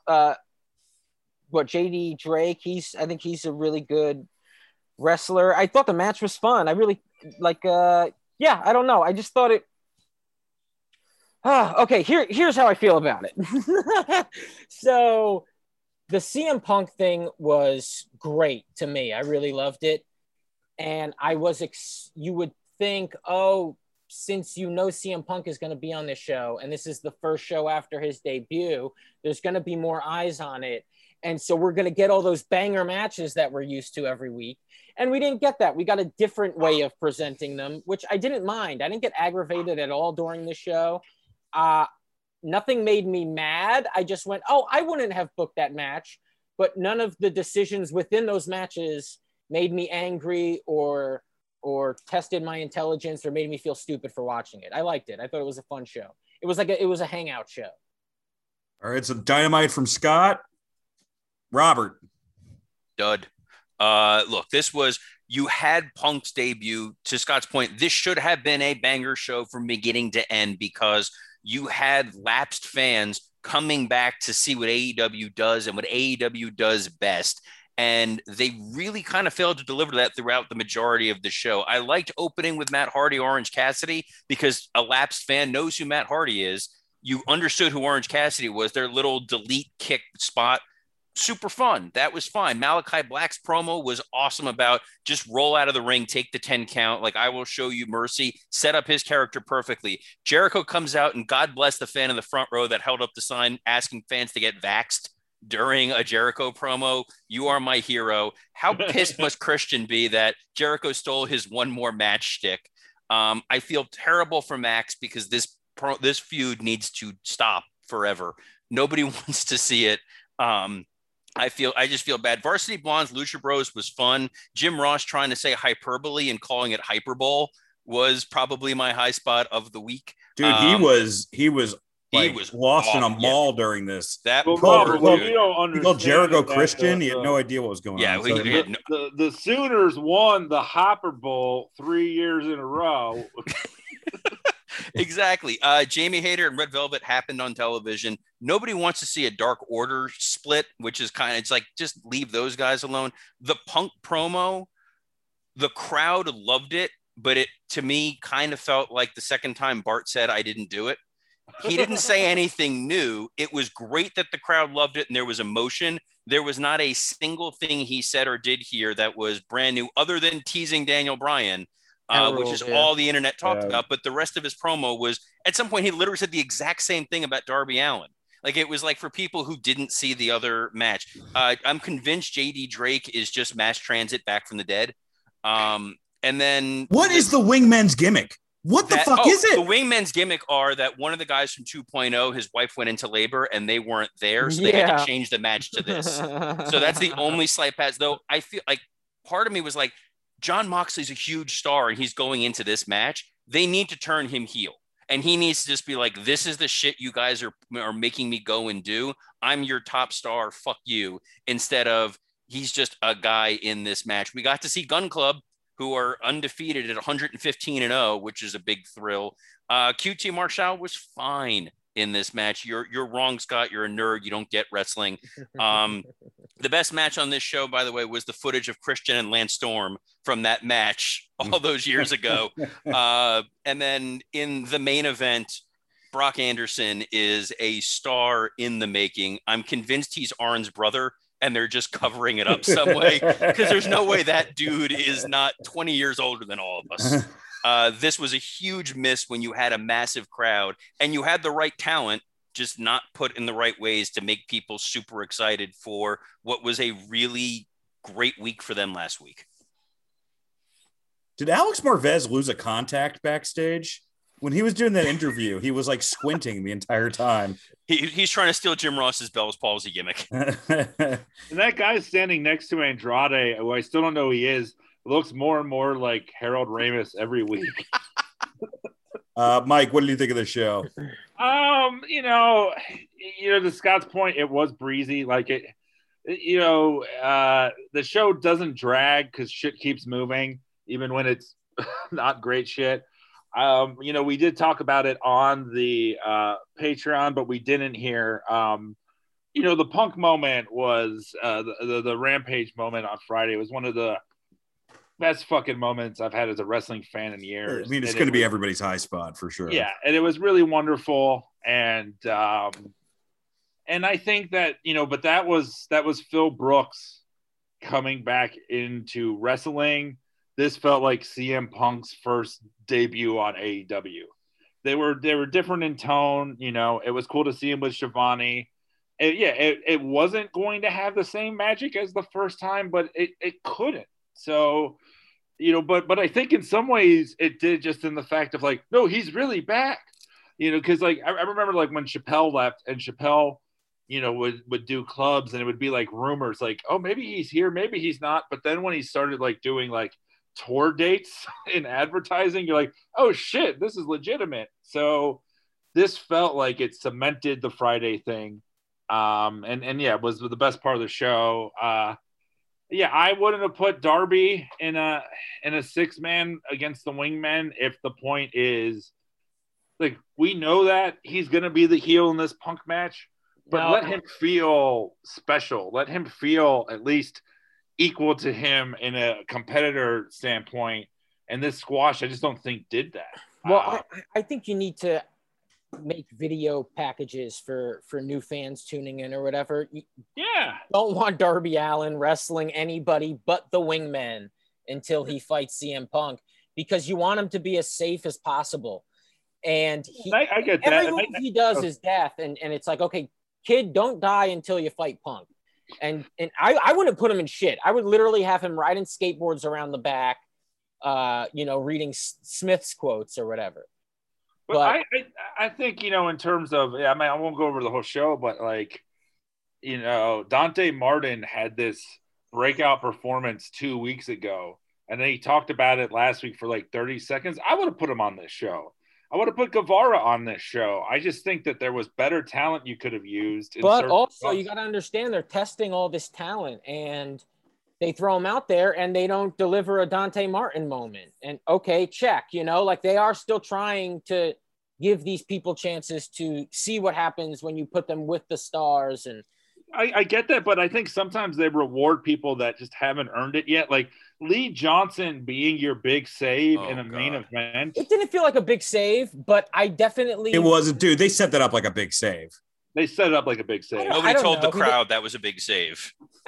Scott, it was your cliffhanger. It was the end of your show. Yeah, I guess they should have definitely ended with just Malachi standing over son and dad. Dude, and I did not like him rolling out because of Lee Johnson. I also didn't like Arn being the one to block the kick. Yeah, that wasn't good. Oh, Like that kick is a killer. That kick is awesome. They established it as an absolute fucking no questions asked killer. And then Arn puts up his podcasting arm and he kicks it and then he just like brushes it off. Brother, that's a cheesesteak. That arm is tough. I liked that. And then the low blow, oh, it was awesome. Just Cheesecake Factory menu. But you could elevate somebody like a Hangman or, by being the first to block that kick. It doesn't do anything for Arn. Sure. Yeah. No. And by Hangman, you meant Cody. The Kenny thing is like, he just doesn't feel like a main eventer. Like, it's they put him in the women's. That's bullshit. Yeah, that's not a time slot. There's no time slots. There's no women's time slot. Yes, there is. There's no gender in time slots except for 9:30 on Thursdays. But Kenny didn't feel like the champion here. There are certain people that only open the show. There's certain people they put only at night. There's certain people that you're used to opening a show. It doesn't have to be that. It's a 2-hour show. But listen, when they do put something in a main event, like the women in their first main event, they talk about it. They try to elevate themselves. Yes, the main event always is a main event. I get that. But everything else can just go where you feel like putting it. Oh, the one thing about the main event that kind of bugged me is I thought they were setting up a perfect story with Malachi Black's promo where he said, roll out of the ring, take the 10 count and leave. They should have teased that. Brock should have rolled out of the ring, let the count go for a little bit, then him run in for a hero spot, then get the shit beat out of him. It was a weird thing to set up and not pay off. That was Brock was too nervous to remember a thing like that. Okay, yeah, Brock can't count a couple to 10. times. I mean, also like this segment. They came back from commercial at 9:54. They had 6 minutes. This was Nitro test. This should have been on Rampage. I mean, I get the story, but Punk should have main evented the show with the promo. Tease it, keep it to the end, make people sit and watch to the finish, because I think the audience was a little spent after just going ape shit for Punk. And if they were rabid all night, there was nothing else that they were going to blow their load on throughout this show. But what I was trying to say, Scott, is I don't think that Christian and Kenny's going to be the main event. And it doesn't even feel like it. And also the story is that, well, I was 20 and I didn't get a job because they believed in a 10-year-old. But it's not like they gave part of it. It's just an additional thing. It's just an additional piece. But it doesn't make sense. Puzzle. Well, it's going to end with Don getting arrested for hanging out with a 10-year-old. No, I was just hanging out with her. I didn't mean to do anything wrong. It does make sense. It's a knock on Christian. I didn't believe in. Man, first Don's getting the rub from Kenny Omega. Now Marty Scurll. What are you saying, Scott? No, it does make sense, though. He's saying, I believed in a child more than I believed in you, and I was right. It's like an insult. It's just a thing to say. If it worked for Patterson, it can work for Callis. It's part of a storyline. It works. But it's literally like, I didn't book you again because I just really liked this 10-year-old. Like, it just doesn't. Well, it was just never booked him again. He just dismissed him. He was looking for someone to work on and focus on. He thought it would be Christian, and then he found Omega immediately after him and just never even thought of Christian again. Also, is anybody worried they're legitimately going to bring in Eric Watts next week? But Scott, it's not like he started putting him in events after that. Well, no, he told them there was a camera, and this is all wrestling. Yeah, the storyline is that he's been training Kenny since he was 10. It's like a very silly thing, but they grooming, Scott. It's called grooming. Grooming. Making his wishes. Next week, we had Lance Storm versus the potential Kenny Omega will someday have. All right, well, let's get to high spot, low spot. A high spot, I think we're all going to have the same high spot this week, which is CM Punk coming back. But honorable mention to Dragunov and Walter, too. What a fucking barn burner that match was. Oh, yeah. Unbelievable. If you haven't seen it, stop listening to us and watch it right now. What was your high spot this week, Scott? CM Punk returning on Rampage, and I'll add Dynamite to it as the little sequel to it, because I loved the Darby would have been my favorite wrestler at 15. I mean, CM Punk can come out for the next month and just like name 5 more wrestlers on the roster and I'll be happy, So, last week he said Britt Baker and Darby. This week he mentioned Penta and Jungle Boy. Dude, I loved how he mentioned Brian Pillman Jr., Penta, Phoenix, and didn't mention Griff. That's some bullshit, man. That made me hurt for Griff. Hard. He didn't mention Luchasaurus either. Oh, true. Yeah, but Punk returning, man, on Rampage, the dive into the crowd, the chants, the explanation of I would have never gotten better in the place that got me sick in the first place, the ice cream bars at the end, the Darby moment, it all just worked. There were so many moments that worked. He left wrestling, but he was talking about when he left Ring of Honor, and he kind of doesn't consider WWE, him being a wrestler, more of a sports entertainer. It all just worked. It meshed well. He felt like the biggest star in the world, and it felt like a moment that couldn't happen with anybody else. It felt like, a little piece of wrestling history. It was awesome. Robert? I mean, we did a whole Patreon we did on a whole the thing CM on Punk it. entrance. That was it. Yes. It was So there's no way that's not moment of the week, month, probably year at this moment point. Of the year, right? I mean, what else would have to happen? QT Marshall beats the Big Show. QT Marshall beats a debuting Bryan Danielson. Wait, what if it would be a moment for a year? QT comes out with a full head of hair and they don't explain it on commentary. I would actually fucking love that. I'm gonna give a high spot of the week that's a little different but connected. The 25 minutes of Mr. James E. Cornette praising the Punk return is something I thought I would never see. He fucking loved it, and that's amazing to me. That's Newsflash, Jim Cornette needs money, Tony Khan, so open up the checkbook. Them Dairy Queen orders don't pay for themselves. Mike, what was your low spot this week? My low spot, I got to give it to the Becky Sasha debacle. I mean, yeah, maybe it'll lead somewhere, but I don't care. I'm not interested in it anymore. I definitely don't think that you should ever show packages and advertise a match that you're not going to deliver. So fuck them for that. My low spot was definitely how that speed up, but honorable mention to Jon Moxley announcing that he's fighting Kojima. I was so bummed out by that. That was brutal, and it was such a great promo. It was a great promo, and but when people don't know the guy's name, it just feels like he's threatening anybody. Yeah, yeah. And also, Scott, I don't know if you had this, but I've never been so angry at two promotions at the same time. I was like angry that AEW built it up, and I was angry at New Japan, like pulling their fucking New Japan shit bullshit. Again. Yeah, it's like, so AEW thought they had Tanahashi, and so I thought we were gonna get Suzuki or something. Yeah, you want to, you want. It sounds like they didn't have what he wanted at the sushi restaurant. Well, just between that and the Becky thing this week, it's like, what the fuck? Yeah, it's just, especially because you are seeing New Japan announce some of these American shows, and Ishii is on them. And Tanahashi is showing up for some of them. And I don't think Ospreay should have showed up for Moxley. That should be for something else. But yeah, it is a bit disappointing. Well, I think the match is going to be good. It will be good. But unfortunately, it does make you go, God damn, this deal ain't working out like you'd hope, like you'd fantasy hope. Oh, and something else I had to mention quickly is Dan Lambert. Oh no, I love my unique. But here's what's really funny to me: that his speech about millennials and woke and all these other buzzwords you can hear in a Dennis Miller stand-up set was so fucking funny that Ethan Page has a toy vlog, and Scorpio Sky has a podcast he does with a member of the YouTube comedy troupe Rooster Teeth.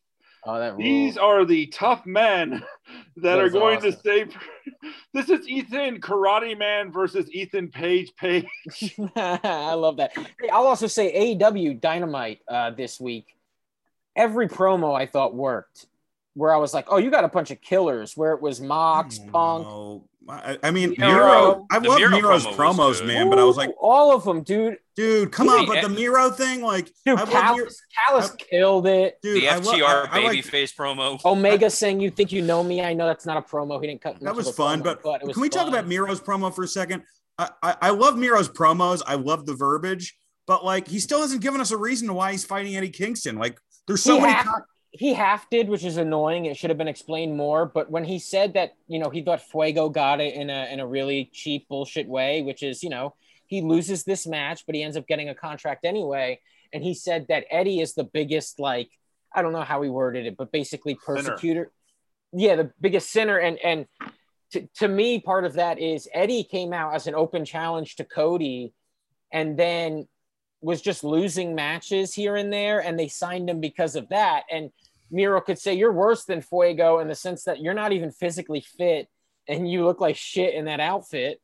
Yeah, why didn't he say that? Well, I think he should. Yeah, and I hope he does. I know. Oh, dude, I think All Out is way too stacked already where I go, God damn. It's kind of irritating that you're going to put this match on it, even though I think it'll be good and everything will work out. But wow. Can you imagine if this was Punk and Darby, Tanahashi, Moxley, and Page and Omega? Yeah, well, again, that's what they wanted, and that's not what could have happened, unfortunately. All right, I'm gonna get my low spot out of the way so we can wrap this sucker up. On Monday Night Raw, they announced Karrion Kross versus Ricochet, and Karrion Kross came out in a gladiator mask and leather suspenders and squashed Ricochet in less than a minute. In an ideal world, he looked like the final boss in Cornette's basement. Yes, this was death across the board. You could see the sadness in Cross's eyes through the mask, which is what made it 10 times he called worse. him the harbinger of sorrow.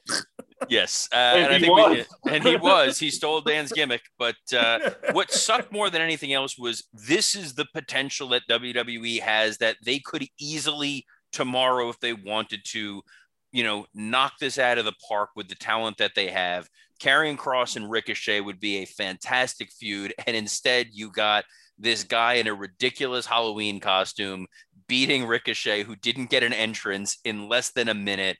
This is the kind of shit that's going to be the downfall of WWE more than the Bianca Belair, Becky Lynch stuff, because they'll rebound from that at some point. This is why Miro is in AEW, why Malachi Black is in AEW, why Andrade is in AEW. They take talent, they waste it, and then, we'll figure it out down the road, and then they just cut bait on them. This was bad. This was such a bad idea that Freddie Prinze Jr. and I started agreeing on how terrible this is. This made me agree with Freddie Prinze Jr. That's how fucking terrible this was. I'm done. Well, and another, before I leave forever, another compliment on AEW. It's like even their jabronis get moves in, and we're so not used to that we get mad about it. We go, why does everybody get to be good at wrestling? They look like shit, and the gimmick sucks. So why can't they suck? And they don't. And it's confusing. I mean, I think that's a double-edged sword. Not to bring up. That's what Karrion Kross should come out with next week. A double-edged sword and go, I'm better than you, Drew. It's a triple-edged. After my mom and my stepmom. It's a triple-edged gun. Who are we kidding? All right, hey guys, we forgot. Angela Patricia. I know it's been a stacked episode, but I have to insert an honorable mention low spot that none of you guys brought up. Apparently, this past week, Tommy Dreamer. Dan, this ties into Mike, do you want to tell the story? You seem like you'd be better at it. I was going to say this ties into our Twitter question of the week, but let's tell the story first. All right, yeah, go for it. So the viral fan that was crying. Not to be confused with the viral fans at SummerSlam. An all-time fucking fan moment. The dude weeping openly on Friday, and by the way, I would mention. On AEW's YouTube page, they have the footage in the production truck of Punk's debut. It's fucking really cool. And when they find that guy and they're like, get on him, that's great shit. It's like they knew the magical moment it was. So Tommy Dreamer invites him to an Impact taping. I don't know why he's punishing him, but he invites him to it because he's like, I love your passion for wrestling. And the guy says no. And That's the highest spot. Well, not only that, but wait, Scott, you explained it better. I thought. Yeah, so the way Dreamer explains it is, oh, the guy's too humble. He doesn't want, I asked him if he could come on if I can interview him on the radio show. He said he had a job. I asked him if I could fly him to Vegas for Impact. He said no. He goes, I had a show this week in the suburbs of Chicago, which is where he lives. And the guy said no. And then he goes, he's just a real humble guy. Then like 2 sentences later, he mentions how he's accepted tickets from Tony Khan and will be doing a meet and greet with CM Punk. It's like he just doesn't want to go to Impact, man. That's like Christian. Good. So he was like, he blocked me because he was just too humble to accept calls from me. Yeah. The Twitter question of the week. I asked our Forbidden Dorks, what's the moment that would make them that guy? What would be the moment that makes you just fucking openly weep in public like that? And here's what we got. At Andy's Jack 23. When Robert decides to take over New Japan Corner. At 655-321 King, I'd cry if a wrestler named The Onion debuted and bladed during one of his matches. At Chat Mannequin, having any of my friends or family take more than a passing interest. Whoa, that just got too real.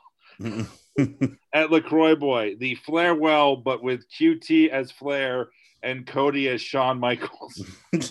Oh, it's coming. At Doge, yeah, but it'll be backstage and it won't be wrestling. At Doge Satiric, this was a photo, but this really fucking made me laugh. It was just a Photoshop of T-Bar is all elite. At JF McCauley, Randy Savage rising from the grave and annihilating Hulk Hogan with Sith lightning and an elbow drop from the heavens. At Huskers 88, a coherent Monday Night Raw where the WWE actually acted like they like the fans that watch each week. Hashtag I have a dream. At White Tick, if Peacock had a no Dominic Mysterio tier. At Hunter Jason Dean, John Cena not coming back again.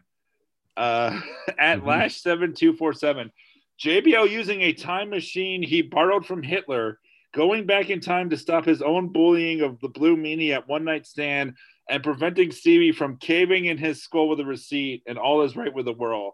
Cue the I'd like to teach the world to sing Coca-Cola music. At Berlin 19, Bret Hart learning how to make a friend. At Mass Nerder 77, the long-awaited return of Pepe, backing up Chavo and Andrade. Hell, if the WWE can make a voodoo doll a main character in their programming, why can't AEW reintroduce a grown man stick horse? At Show Off 1984, Scott Chaplin finally criticizing AEW. And at Lucha Safety Brothers, Benoit being the surprise entrant at next year's Royal Rumble. We got worked for 15 years. Oh, man, that's dark. Yeah. All right, folks. Next week, we're going to have a packed show. We got the bright side of Lawrence Taylor, which there's a ton to talk about. The roast of Lawrence Taylor. For Show and Hell, we're do something a little different next week because this is a movie that Lawrence Taylor was in. We're gonna talk about the Al Pacino Any Given Sunday speech, which is kind of crazy. The first round of the We Must Hate Ourselves World Cup. QT Marshall versus who? Dynamite or Dud. All out predictions. High spot. So who versus who? Who versus who? Why versus who? Why versus who? High spot versus low spot. Guys, this is the week to become a Patreon member because on Monday, not only are we roasting Vince Russo, not only are we talking about the Judy Bagwell on a forklift match, but we're also going to be deciding whether or not SmackDown or Rampage is better. So you're going to get recaps and you're going to get a roast if you become a patron this week. And if you become a $10, you get a bunch of extra shit. You get a bunch of extra episodes. Best Patreon of the business. Join our YouTube channel. Join our Facebook. We're posting there. Scott's on there now. Tweet at us. Follow us on Twitter. Leave a 5-star review. Leave a review on iTunes. Put us on wrestling forums. Tweet to Conrad that you love us. Anything you can get the word out that would help. Mike, what do you got? Yeah, join our Facebook page. We have lots of fun discussions there. A lot of really funny people who get to share their thoughts on wrestling. When there's a pay-per-view, when there's a show, there's people in there chatting it up, and it's a good time. Robert? You can follow me on Twitter at WWCreative_ISH. Scott is on the Facebook page. Somebody was posting about it today, demanding that Scott be on there. We know you're there, Scott. So, tell the people hi. And something to sports entertainment with this week. The NXT TakeOver recap show and the Raw recap show were both a blast. Definitely worth going and checking those out too. And Scotty? Scott_Chaplin on Twitter and Instagram, and Wrestle Roasts on Twitter. And Zach? Wash your hands. Wow, there was authority. You were stiff with that. All right, we'll see you next week.